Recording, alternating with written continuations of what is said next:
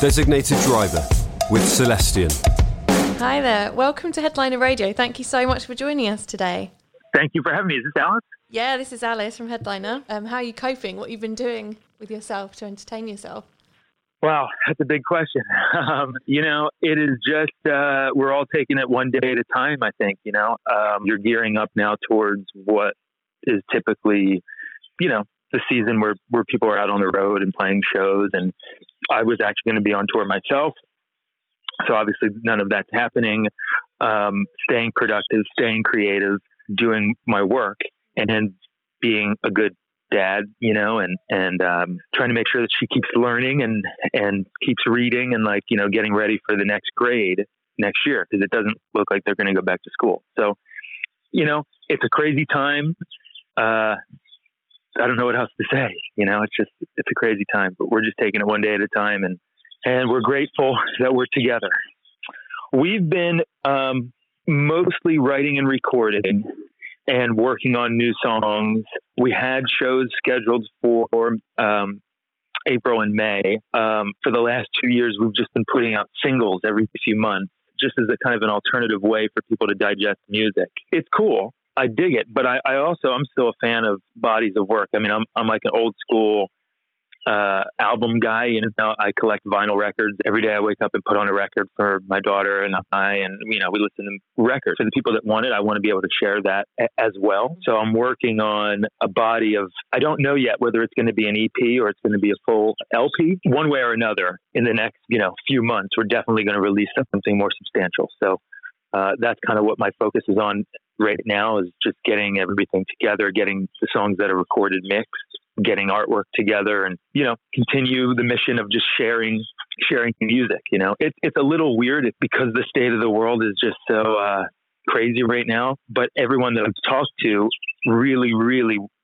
has been encouraging me to put out more music, because people love music and they love the distraction of it, and I do too. I'm a fan of music before I am a musician, a maker of music. So I love hearing new music and getting lost in it. So, as long as it feels appropriate to do so, I will definitely be releasing something more substantial very soon. Music really runs in your family, right? Your sister, Christina, she wrote that amazing song herself, Jar of Hearts. So who's older out of the two of you, and who went first when it came to getting into music? Great question. Yes, you heard correctly. My sister is Christina Perry. She's just such a lovely talent, great person. And we grew up. So I'm 2 years older, and she's my younger sister. Okay. And we grew up not necessarily. People think that we must have had musical parents and had music on all the time growing up, and it really wasn't the case.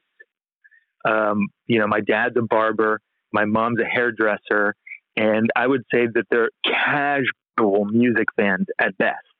Just very casual, not obsessed with music. My dad likes cars and old classic cars and stuff like that. We weren't really exposed to it in a big way until, I want to say, I was maybe 12 years, adolescent, 12 years old. My aunt, my mom's sister, gave me a couple cassettes. It was, cassettes. It was the early 90s. So she gave me Pearl Jam 10, first Pearl Jam record, and AC/DC Highway to Hell on cassette. And when I heard those two albums, it absolutely changed my entire life. And it's still, however many years later, almost 20 years later, I'm still on this path that was set in motion then, at that moment in time.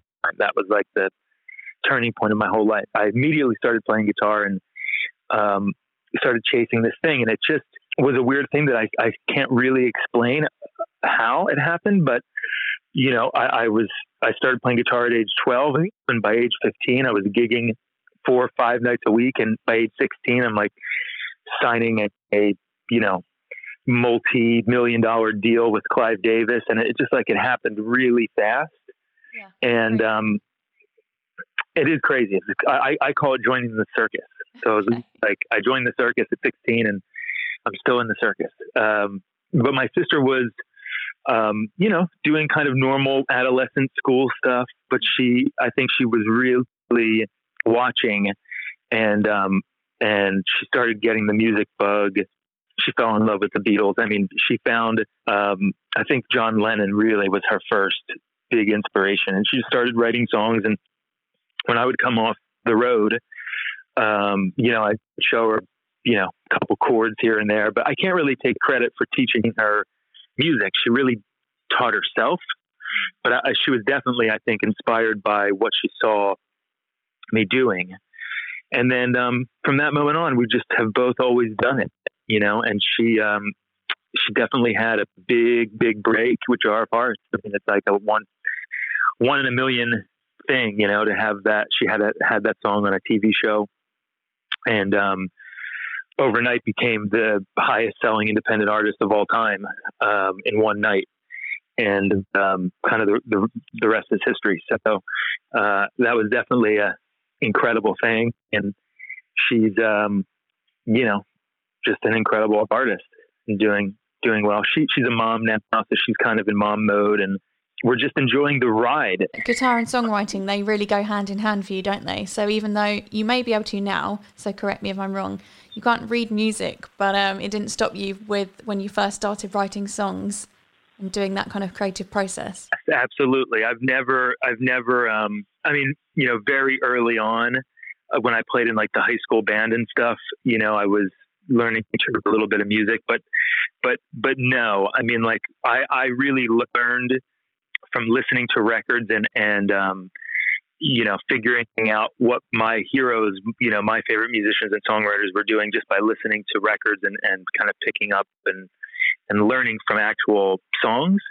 And I've just always kind of played by ear. And as far as songwriting, it's just like one of those things where, from the first day I got a guitar, and I didn't even, I couldn't in any way, shape, or form tell you I knew what I was doing, but my ear somehow wanted to hear certain things. I would just move my fingers until I found, the chords to make that sound. And the very first day, I'll never forget it, the very first day I actually had a guitar in my hand, I wrote a song. And of course it was absolutely terrible, rubbish, right? But I just kept doing it and doing it and doing it. And it's still one of my absolute favorite things to do, is just to sit down and write a song. I mean, it's a really beautiful thing. I'm grateful for it every day. It's a gift. I feel like, I'm able to tap into something that's perhaps beyond me and bring something to life that wasn't there prior, whatever that may be, whatever mood that might capture or whatever thing. Every artist has a different approach.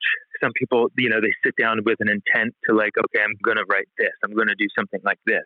That's not really how it works for me. I'm kind of just like, I feel like I'm a conduit, and whatever's going to come through comes through. And then I kind of sort it out later, like I'll sit and I'll write any song about any subject in any tempo or feel or key, and just get it out for what it is. And then I'll decide later, does this fit in with what I'm doing, with what I want to do? Is this something worthy of pursuing for my own artistic thing? And if it's not, then sometimes I might give that song away to someone else, or, send it to someone to use for a commercial, or, something that's not outside of, or something that is outside of my own kind of artistic, statement, I guess you could say. So I really just try to capture them when they come and hold on, because I don't know where they come from. Sometimes they just come. So. Yeah. Well, you're obviously a natural songwriter then, if they sort of just come to you. So what are your inspirations for your songs, and has that changed over the years as you've grown up? That's a great question. Yes, it has changed.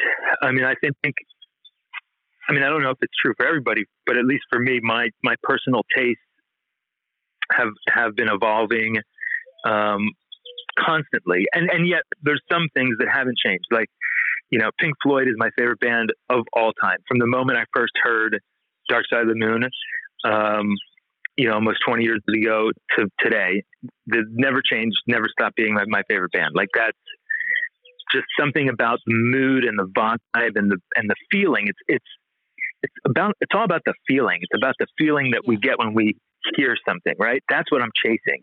It's not necessarily wanting to sound like somebody or wanting to copy somebody. It's about the feelings. So it's like that feeling that I get when I listen to Pink Floyd. It's like part of me wants to give other people that same feeling. So that's one of the things I not look for, but it's like a criteria. Like when I'm writing, it's like, okay, what feeling is it portraying? And not that it always has to be that feeling, but that is a big part of it. And I love Eric Clapton and Cream and Jimi Hendrix and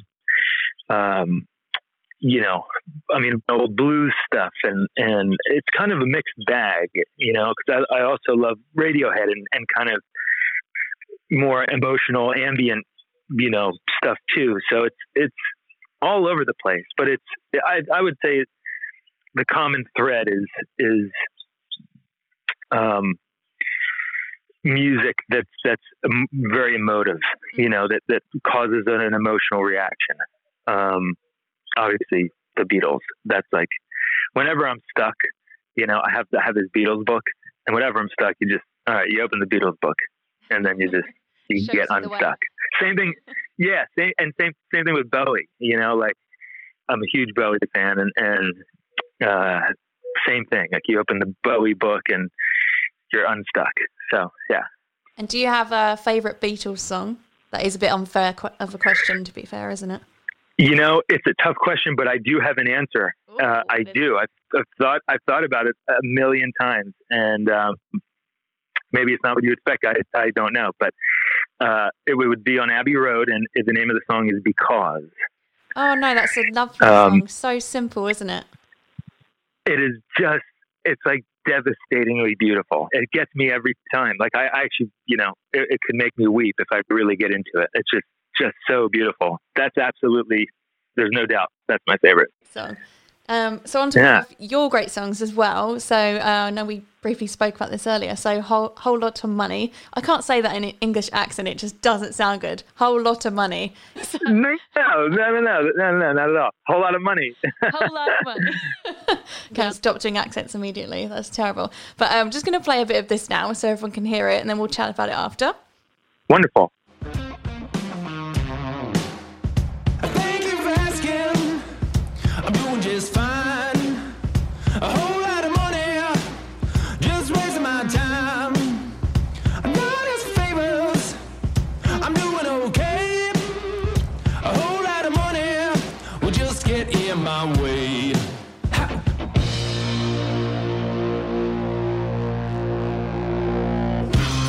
I'm feeling good, I'm feeling good.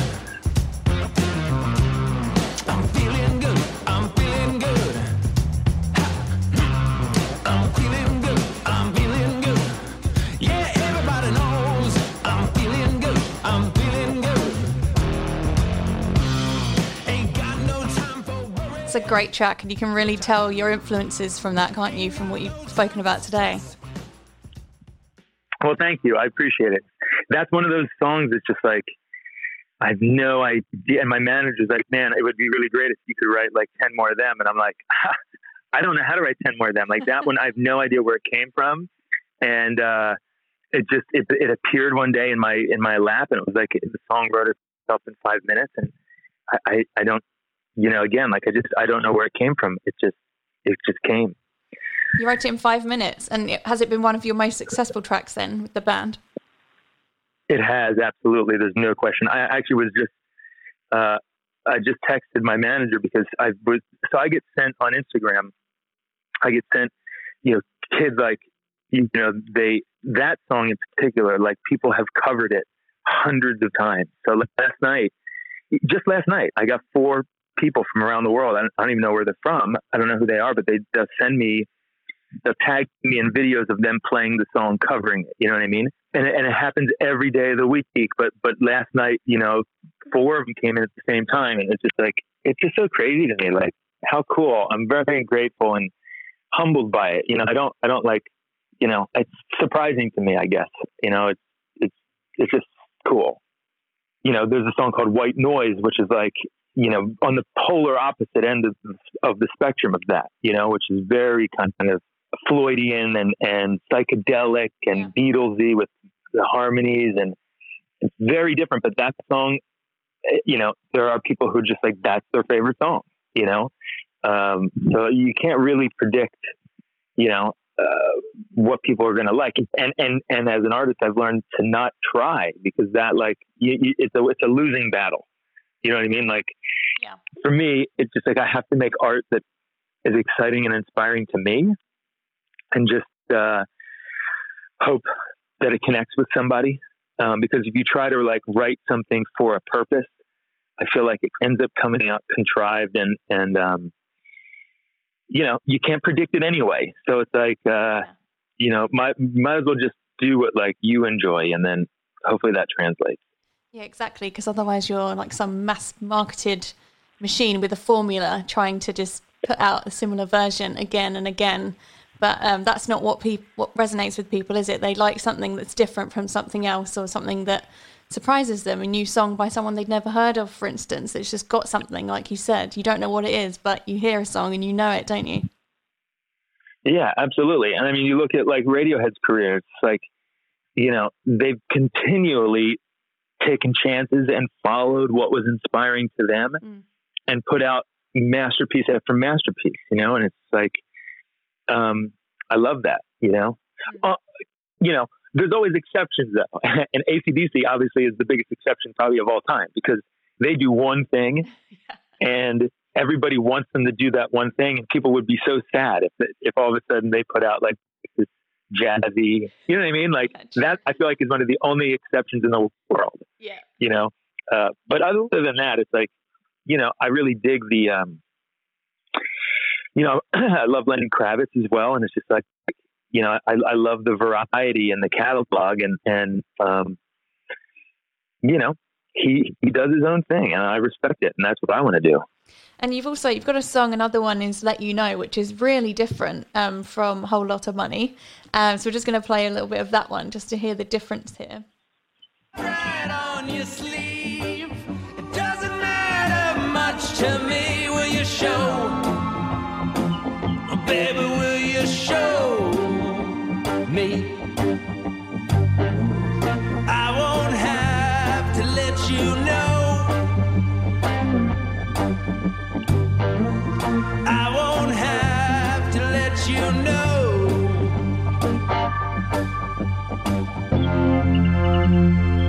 It's got a different vibe, hasn't it, from the other songs? So what was the kind of inspiration behind this song, and did you write it in 5 minutes as well, or did it take a little bit more time?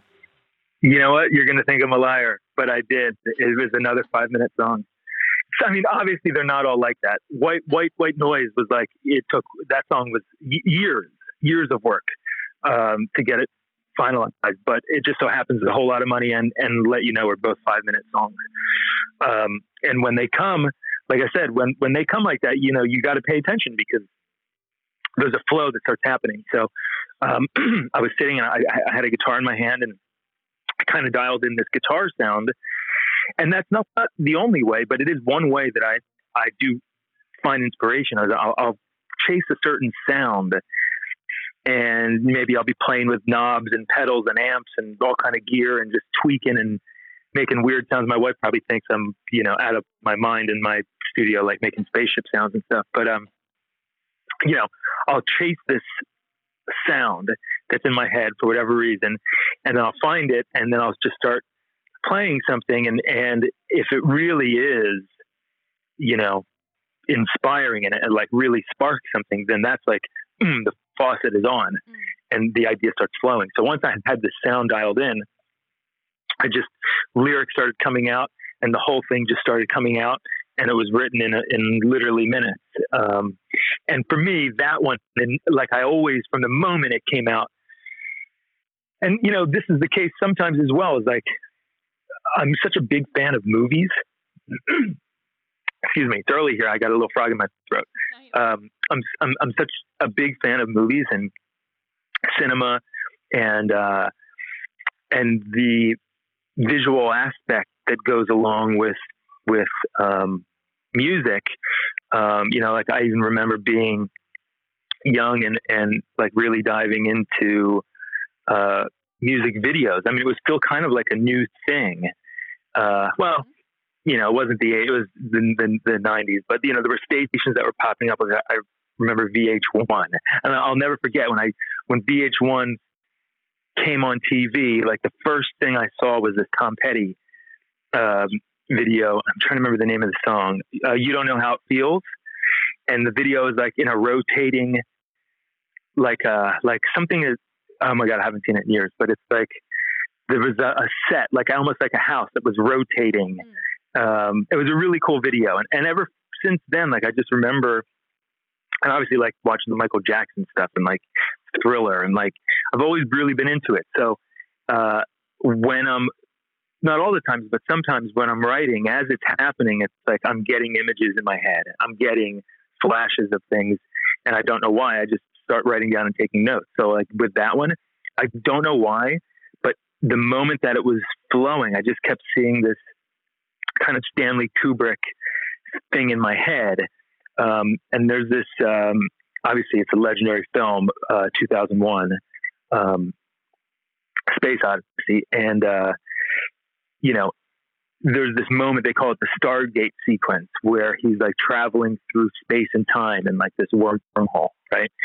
And so I did a lot of research about this and I wanted to know how he did it, how he did that effect and what it was called. And, they were using film back in the day. So I kind of wanted this to be a little tip of the hat to that, because I haven't seen anything like it.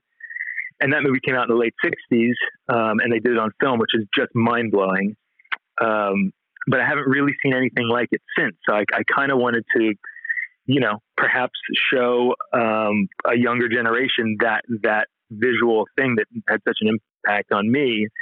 I just kind of wanted to tip my hat to it. So I called my friend, Mark Melchior, who is a former bandmate of mine. He was in my first band called Silvertide, and he's an incredible graphic designer, animator. And I said, dude, is there any chance that we could, kind of do our own version of this? I don't necessarily want to copy it. I don't want to rip it off. I just want to do something inspired by it. And so we put our heads together, and it took, a long time. It took, I don't know how many we worked on it for months.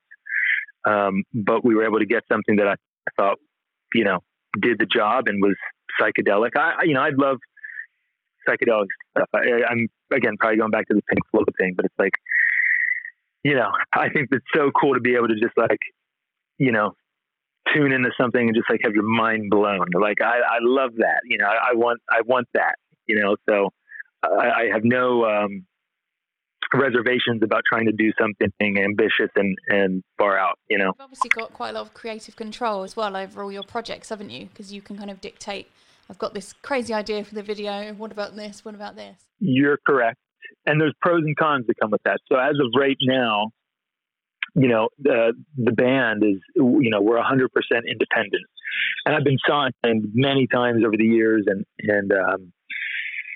there's pros and cons with partnerships of any kind, and that's just kind of the nature of reality. There's always compromises when you're in a partnership with anybody, whether that's a person or it's a corporation or a business, whatever it is. And that's not to say that they're all bad. There can be wonderful, but there's always compromises, and sometimes those compromises lead to incredible things. But sometimes those compromises destroy and just kill, whatever the endeavor is. And I've been in situations with both. So I'm not in any way opposed to, the idea of a partnership with somebody in the future. But at the moment, the band's independent, and I'm kind of just able to do exactly what I want to do, with no one telling me I can't, which is cool. But there's, limitations to that. And it's obviously an insane amount of work, because I'm essentially like running a record label, and, leading a band and writing and directing videos and songs and producing, and it's a lot. It's a lot. So, like I said, pros and cons, but it's where we're at right now. And definitely, as you just pointed out, the definite pro is that I can kind of do whatever I want. Yeah, exactly. No one's telling me I can't, which is cool. You're obviously massively into guitars, of course. I know you had your own guitar brand for a few years, but then you stopped doing that to focus on your music. So you're a Gibson user, aren't you? So I was wondering, could you just take us through your guitar rig? When I was a teenager, I and it's going to be too long and boring to tell you the whole story, but I somehow, through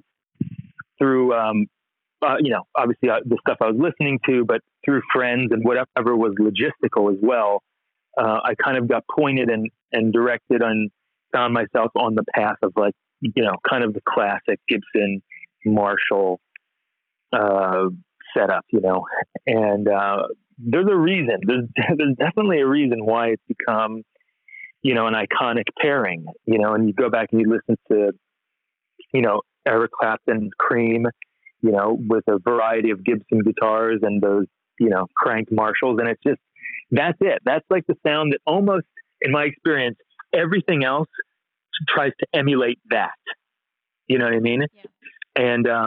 And this is going to try to emulate this at a quieter volume, or this is going to try to emulate this at, in a different way that, I spent years on that path. And then I kind of started taking detours and started doing some different things, chasing some different sounds.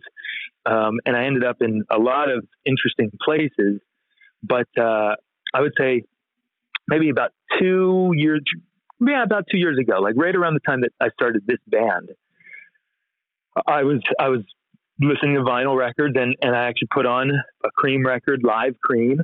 And I heard this song called Sleepy Time Time, which is from the first record, Fresh Cream, but this was the live version. And I just had my head, my mind was blown again, like I was 16, I had that feeling. And it was like, holy shit, this is it. This is where I have to go back to my roots. It was a very strong calling. And again, because my writing a lot of times is inspired by the sounds that I'm getting out of my guitar and out of my rig, it's actually a big decision, because it's going to change everything. And I knew that. And I was ready for it, ready for the change. And so I'm back to the simplest rig and simplest approach that I've had in years and years and years, very similar to where I started, which is basically a couple of, Gibson guitars, Les Paul SG 335, and really, really loud, old Marshalls. Yeah. So that to me is, I call it the Holy Grail tone, that's just like, it just does a thing, and it's so inspiring and so simple. And, I sold an unbelievable amount of stuff and kind of just, I felt lighter afterwards. I was just like getting rid of stuff I didn't need and really simplifying everything. And beautifully, it actually like made me more creative because I didn't have I don't know, anything in the way. It was really just like, all right, now I'm going to plug in my guitar and play, so it kind of inspired me all over and in a different way. And especially now as, the front man of this band and the singer, and it's really nice to just have a simpler setup. And when I get on stage, focus on delivering the songs and telling the stories and singing without worrying about, 10,000 things I have to do up there other than just close my eyes and sing and play. Yeah, sure. A lot of the maybe extra stuff, it really allowed you to hone in on what you did have left and just focus on, what you're meant to be up there doing, singing and playing. Yeah, absolutely. You just see, you're good. You just said it in 5 seconds. It took me 5 minutes. No, we like you to elaborate. We like to hear it in your words, not mine, luckily for everyone. Well, I appreciate it. That's a good question. And just to retouch on one of the things that you asked, it is a huge honor. I grew up, as a fan of Gibson guitars and Angus Young and Slash and Clapton, like all these guys had, Gibson guitars, and to be working with them now is super cool. I'm grateful for the opportunity. And I'm doing stuff with them. I'm scoring this 15-part documentary that they're doing called The Process, which is on a new network they launched called Gibson TV. So I'm actually, providing all the music that's underneath this documentary, which has been a lot of fun. So I'm working directly with them and obviously, playing the guitars that I grew up with and loved. And so I'm definitely excited about that and to be part of that family. And so, yeah, definitely grateful for everything that's happening in that world. And I know that in terms of Celestion, you're a Greenbacks 10 and 12 inch sort of user. So I was just wondering if you can sort of take us through your Celestion journey. Absolutely. I mean, when you think of Marshall, I mean, not only Marshall, of course, Orange as well, but when you think of Marshall, the classic tone, it's a greenback. There's no other way around it. It's the standard. It's the gold standard of tone, is a loud Marshall amp through a Marshall, cab with Celestion greenback. So that's where I started. That's the whole Silvertide record. And even when I was playing other amps, and had a much different, guitar rig and approach to a rig. I had a stereo rig and all these pedals and all this stuff. But one constant, actually, now that I'm thinking about it, probably the only constant in my entire career has been my use of Celestion speakers. And most of the time, 95% of the time, it's been greenbacks, either 10 inch or 12 inch, usually 12. But I will say this, I just made an incredible discovery. I'm going to give away my secret. Oh my gosh. Okay. I just made an incredible discovery. So the last time that I was on the East Coast, which is where I'm from Philadelphia. The band is from Philadelphia. I married a California girl. So I'm kind of been bi-coastal for a while because we live in California, but I'm always in Philadelphia working with the band. And so I'm back and forth a lot. So the last time I was in Philadelphia, we were preparing for these shows. We had 2 shows at the Fillmore, supporting a band called The Struts, who are wonderful.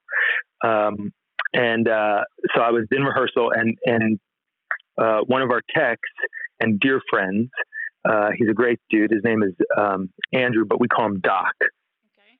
He's like the Doc, so he's got all the gear and he, helps to run the rehearsals and the PA and the whole thing. And he does a variety of things, very kindly and very proficiently. So he came to rehearsal with this Marshall cabinet and it didn't have greenbacks in it. It had 4 Celestion blues, Alnico blues, which are typically and very famously the speaker that was used in the Vox AC30 in the 60s. That's like the sound of the Beatles and so many other, Brian May, Queen, right? That works with a Celestion Alnico blue. It's a very specific sounding speaker. It does a thing and it kills and it does it really well. But they're always typically in 2s in like I said, usually AC30s. So he had wired up this cabinet, this 412 cabinet with 4 of them. And I've never heard anything like it. I plugged my Marshall JTM 45 into this cabinet and I went, oh my gosh, this is like, I don't know, drinking from the well, like the fountain of youth. It just, I don't know, it filled me up and I just felt invincible. And it was like, that tone is just, I got goosebumps and I couldn't believe it. So one of my things to do next is build a tab like this because it just blew my mind. It was very, very cool. And actually there are some videos that I posted. Actually, they're on YouTube as well. Like if you go to the Underground Thieves YouTube page, there are videos from the Fillmore from those shows, and you can hear that's the cab I was using. I mean, it's obviously in the live setting like that a little bit harder to tell because it's a live, live recording. But I'd really like to get probably the next album, the next group of studio recordings will be done with this, so I can let people really hear it under a microscope, because it's just incredible. And I've never quite heard anything like it. Wow. Yeah. Well, you can tell you're not lying, so you're really passionate about it. Yeah, it's so cool. I get all excited. I'm such a geek. I don't like it when you see musicians on stage and they look really bored. I think, come on, aren't you supposed to be enjoying it? Yeah, no, I can't. I will never be in danger of that. Like, I live for this stuff, and I love playing. I love performing. I love writing, and I love chasing sounds. And I couldn't be more into it. It's just, I feel like I didn't choose it. Somehow, some way, it chose me. Because whatever bug I have, it's a lifelong thing. And even when former bandmates and contemporaries, peers of mine, from back in the day, I've been doing this a long time. I mean, I'm still a young guy, but I guess I started very young. So it feels like I've been doing it a long time. And I guess I have. But I can't imagine doing anything else, and that's not to say for someone who decided to maybe go on a different path with their life, that I would in any way look down on that. I think everyone has their own path, and I respect and admire anybody who's following whatever it is in their head and their heart that they want to do. But for me, it's just, I can't do anything else than this. This is what I'm here to do, and be a good dad. Those two things. Everything is up in the air. Our whole model of society, what we all collectively thought this is the way things are, is upside down.